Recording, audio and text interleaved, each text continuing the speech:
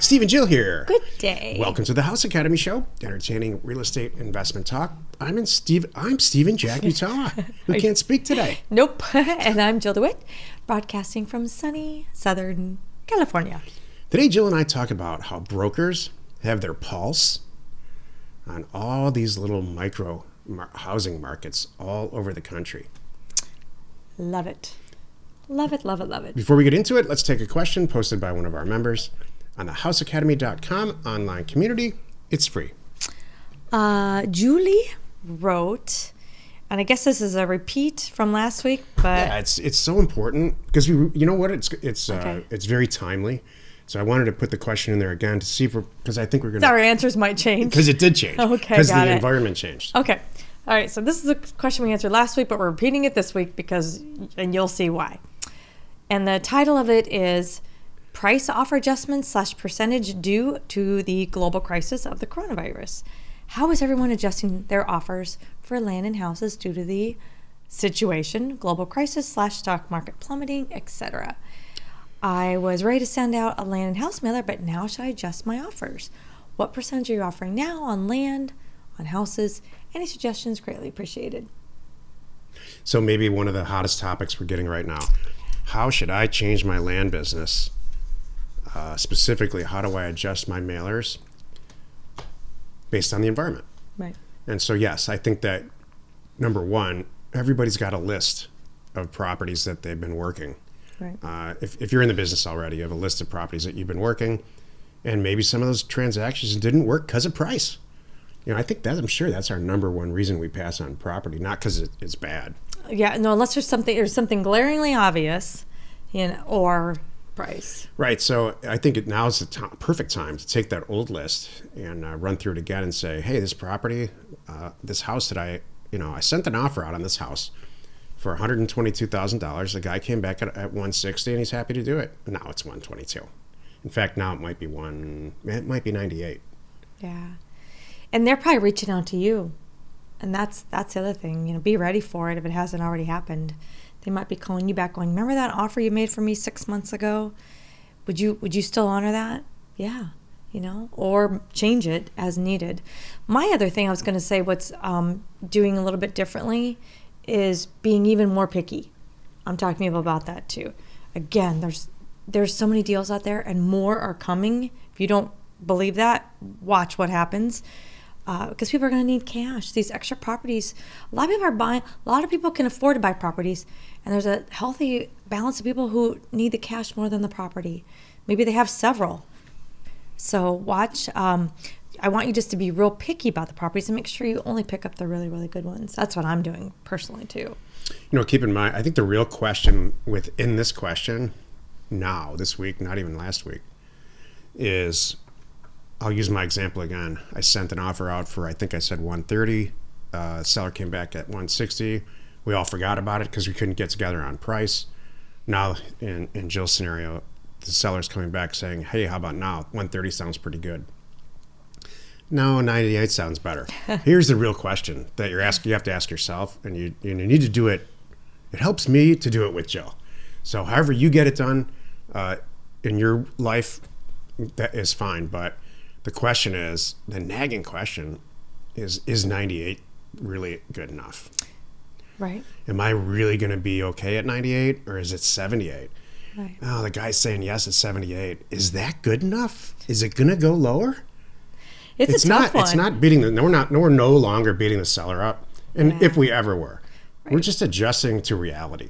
And making sure what we feel good about. Yeah. That's the reality. It's like, and that's how you should be looking at every deal. And you're right. I want you to go into these deals knowing that I feel great at this number. I don't care what happens to the climate around here. I know that I'm going to be just fine. If that's in my inventory for 6 months, not that it would be, but if that's in my inventory for whatever days, am I going to be comfortable with that? And actually, I have a few transactions right now, totally serious, that are they're land transactions that I said, you know what? No, I was backing off, going, I don't like it. I didn't want to be that guy. So now the seller's saying, he really is saying, what would you pay? And I'm like, well, you know what? And I'm honestly saying, you know what? At this price, I don't care what happens. I will buy it. And so you can do that. So this is now an interview for you because I know the deals you're talking about and I know Right. you're doing it right. Yeah. What did you do what are you doing now that you wouldn't have done in the past? What tools are you using, if any, to get you comfortable? Brokers. Done. So that's what this topic's about. And we didn't plan this. Brokers have their pulse on the micro market. So Jill's pulling in a broker, maybe more than one, I'm not sure, on these transactions to give her a sense of what you want is sentences that are people that are real local that have done a bunch of deals, and they're every day their phone's ringing or it's not ringing, and so now you're getting information from a micro local source Right. to make a good decision.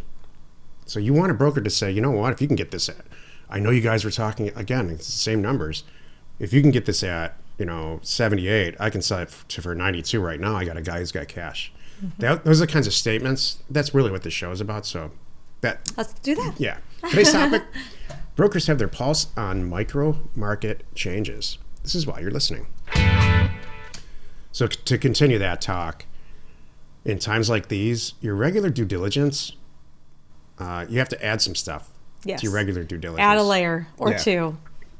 And why? Because you want to make sure that the price that you're reoffering is going to work out for you just as quickly, hopefully, and just as expediently or efficiently as possible during times like these.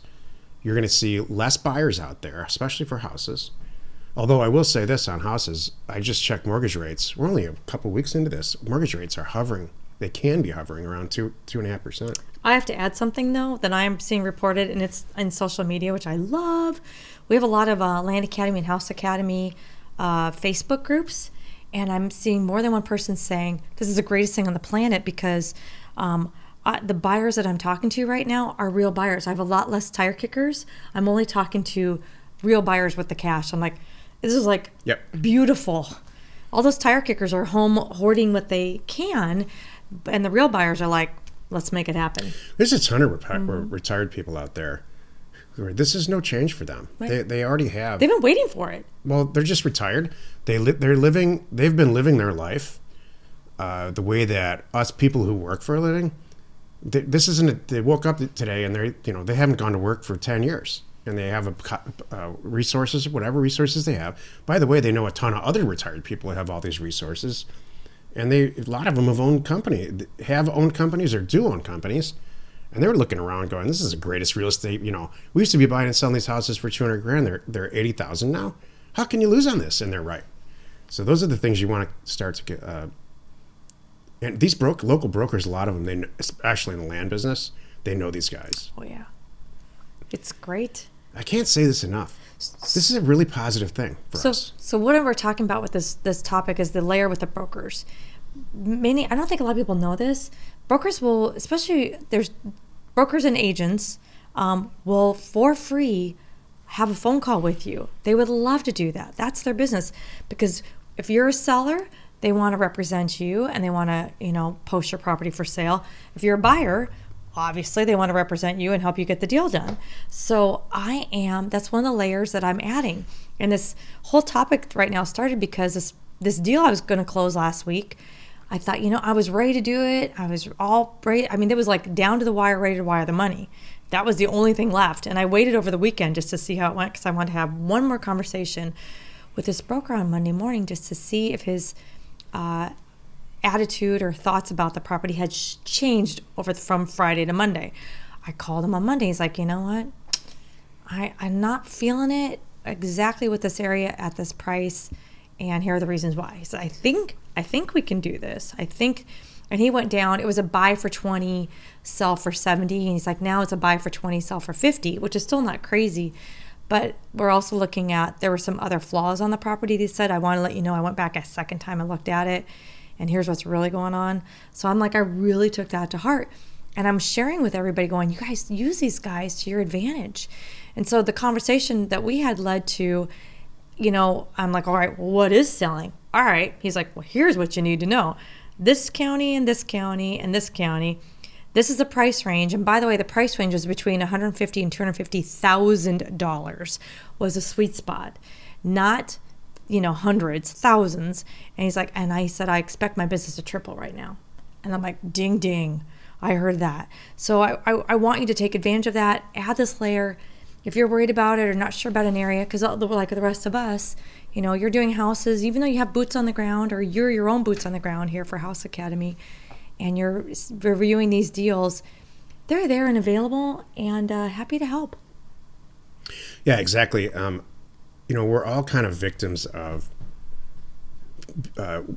thinking within our own head, so to speak. So let me give you an example of something that's very far-reaching in the real estate environment, even for me, but it happens every day.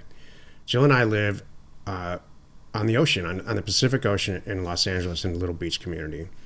And every time she and I walk along the beach, and everybody in this whole community, we all talk about it, especially at night, maybe 50% to 80% of the houses are dark. They're all closed up and dark. And so ever since I moved here, I've always tried to find out why. Like, talk to people, and we as we get more friends, I ask these questions, and I'm really finding out now. I found out probably a year ago that people pay cash for these houses, and they don't use them.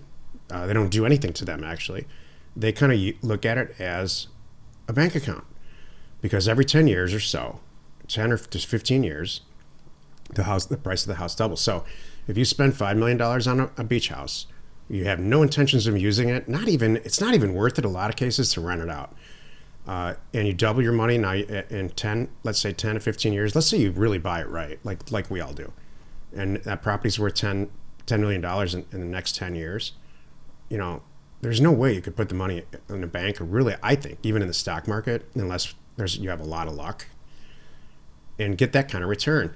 So do you think those kinds of people, by the way, you can look up who owns all those people, the ownership of these properties through the tools that we have, especially NeighborScoop now. Get their phone number and call them and talk to them about it. Mm-hmm. Do you think those people want more? Or do you think those people are going to be interested now, and how much they paid for these houses? If the market dips below that, this is just an example. I'm not saying go do this. Think about this example in your market, in your environment, because it exists somewhere. Do you think those people our eyes are a little bit wider this morning because they're looking for real estate markets and they want to buy more? Heck yes. So don't just hang your head and say, hey, the way that I've been doing this for 5 years, that's not, I'm done. You should never do that, by the way. If you think that, you are done and finished. Yeah. You got to really think outside the box. Exactly. Happy you could join us today. Every Tuesday and Thursday, we are right here on the House Academy Show. Monday, Wednesdays, and Fridays, you can find us on the Land Academy Show. Tomorrow, the episode on the Land Academy Show is called Media Consumption. You're consuming our media now, is up 60% during these times. You are not alone in your real estate ambition. Everywhere I look is opportunity. I agree. It just requires a huge mindset. You can't stay in bed in the morning. It's true. For a couple mornings, that's fine, but you got to get on a schedule and pound it out. I agree. The House Academy Show remains commercial-free for you, our loyal listener. So wherever you're watching, wherever you're listening, please subscribe and rate us there. We are Steve and Jill. Information and inspiration to buy undervalued property.